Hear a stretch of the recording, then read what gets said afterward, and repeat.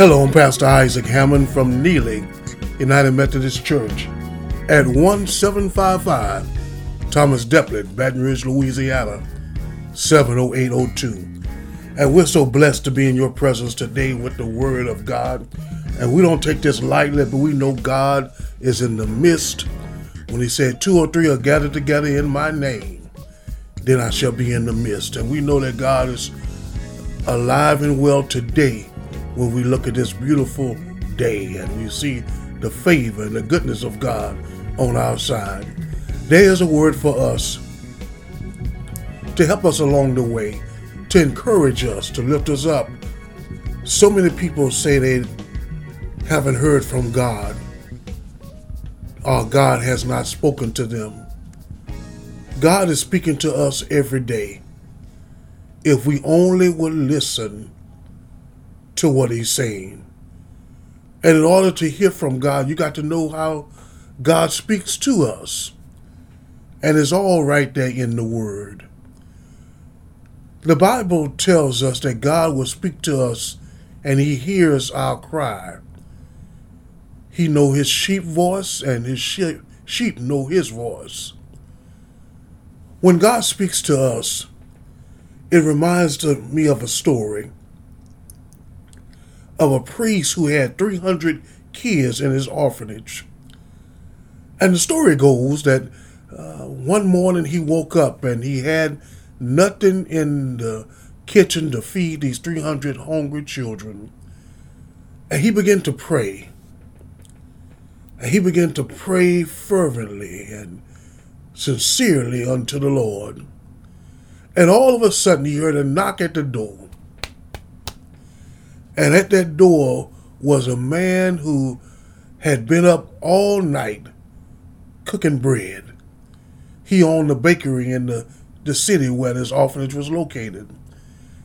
And he knocked on the door and said, I have 3 pallets of extra bread that I cooked just last night that I could not sleep. So I got up at midnight and began to prepare for the day's selling. And I made so much because I was up all night that I just want to give it over to you. The man began to cry and he began to just thank God. After the baker left, about 15 minutes later, one of the farmers in the city came to the door, knocked on the door of the orphanage. And the story goes that when the guy opened the door, the farmer said, Mister, I have too much milk that we have gathered this morning. We got up early and we had extra workers come in. And this is what we gathered here today. There's too much that I just cannot have enough room to contain it, to save it for the future. I would like to give it to you. By the time it was over, the man's prayers had been answered. If you only just believe. Might not come the way you want it, but God is moving on your behalf. If you just truly prepare and pray. And sometimes we just have to pray in the Spirit.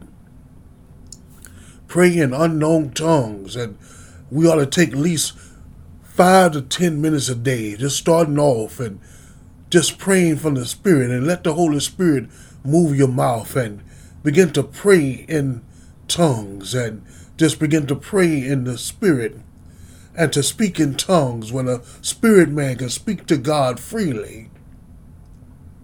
Start off with 5 minutes a day, then move to 10 and 15. But just look how your life will be blessed when you begin to pray in the Spirit. And within 2 or 3 months, your total life will be changed. And your closeness to Jesus and the way he speaks to us will be more prevalent than ever. But in the Bible, it tells us in Hebrews, the 12th chapter, how God speaks to his people. And that Hebrews, the 12th chapter, starting in the 25th verse, it says that God speaks through his word. That's the first thing. If you want to know what God is speaking to you and what he's saying, if you want to know God's will for your life, if you're looking for direction, young people, get in God's word.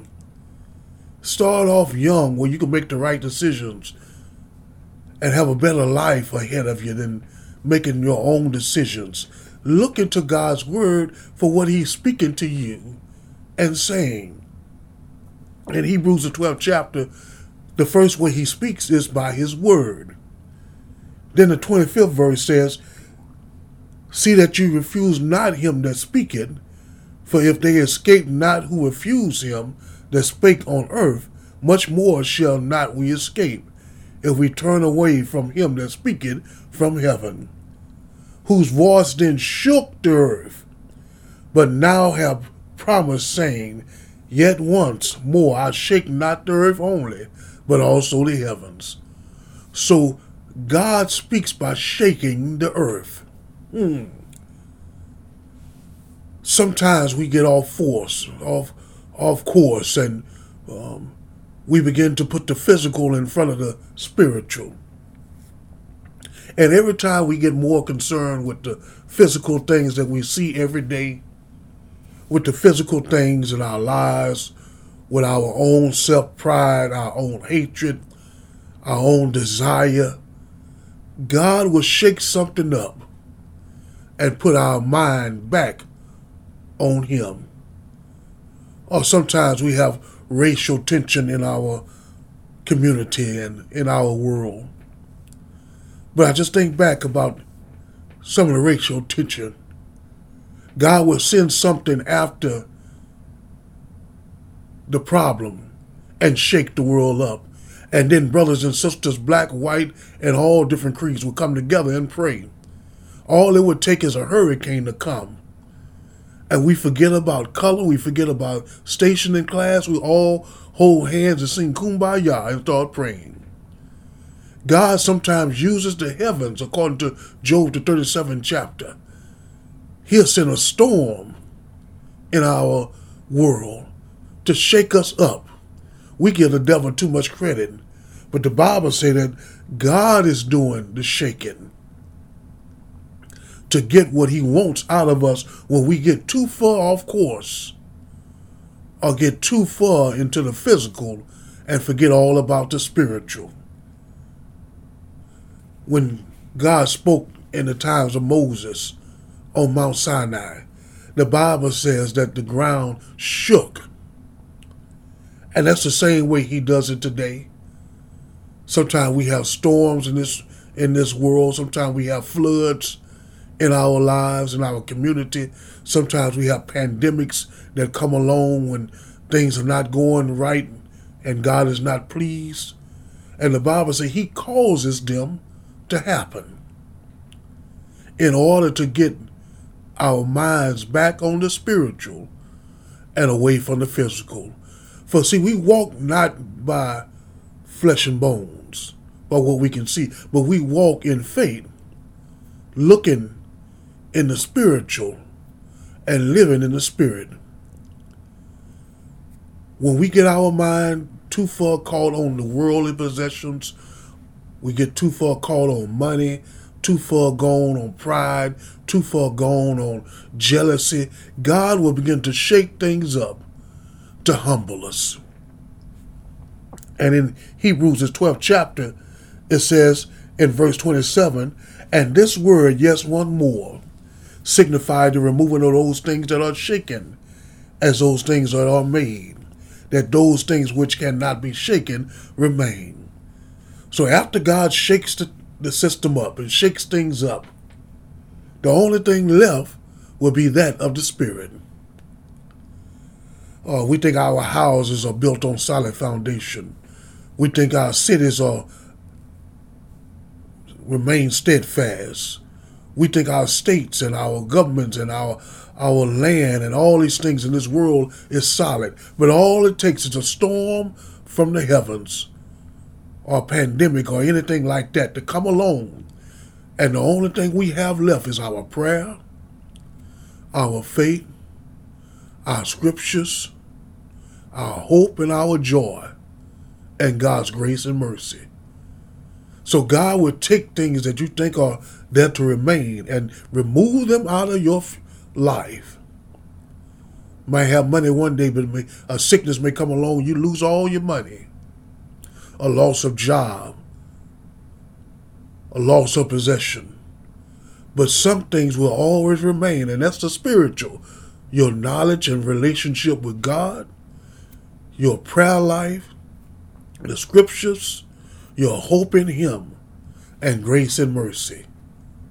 Though this world may fold up and roll up like a scroll, you still have joy.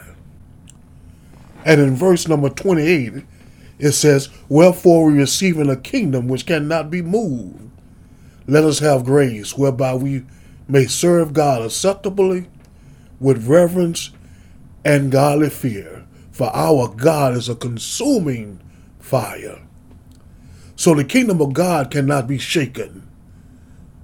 Though things that we see will come, go, and fall down, and every nation will go away.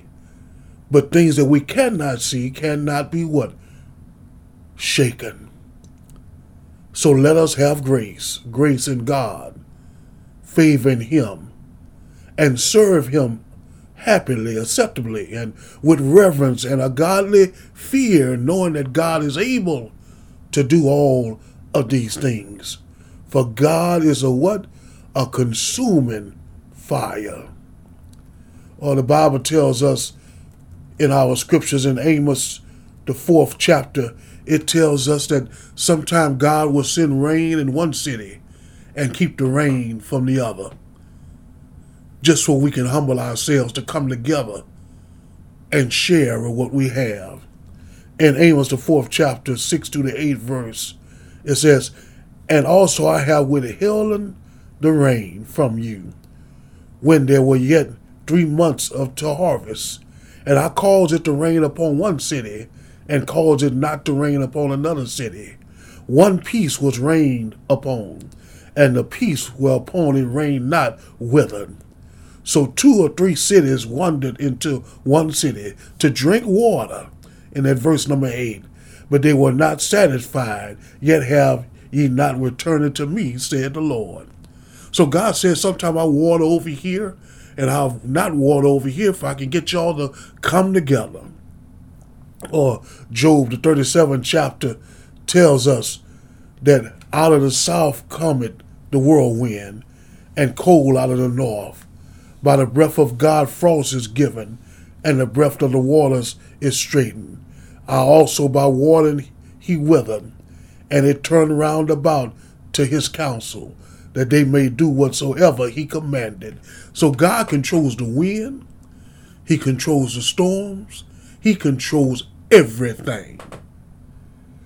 So give God the glory. That's how God speaks. And if He's able to do that in this world, imagine what He can do answering your cry.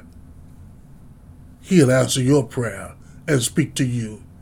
If He'll shake the heavens to show the world that He's speaking, send things into our lives to make us work together and get over our jealous hatred for each other and become one as people of God and fellowship serving Him, sky's the limit what He can do for your life. Don't be surprised when He sends the baker with bread from all night long. Don't be surprised when He sends the farmer with milk to supply for your needs. I'm going to say a prayer right now. If you believe by faith, I want you to say this prayer along with me. Let us pray. Heavenly Father, I believe that Jesus is your Son. I repent of my sins. Forgive me for my wrongdoing. Lord, let me be part of the holy family of God. Wash me, cleanse me, create in me a clean heart. I believe that Jesus gave the Lord's Supper and died on the cross for my sins the next day. But early that Sunday morning, after being in the grave 3 days, He got up with all power in His hand. Let me be part of the holy family of God. In Jesus' name we pray. Amen, amen, amen. We love you at Neely. We're praying for you. Remember, keep a smile on your face, for that smile may be blessing somebody along the way. God is speaking. Be blessed.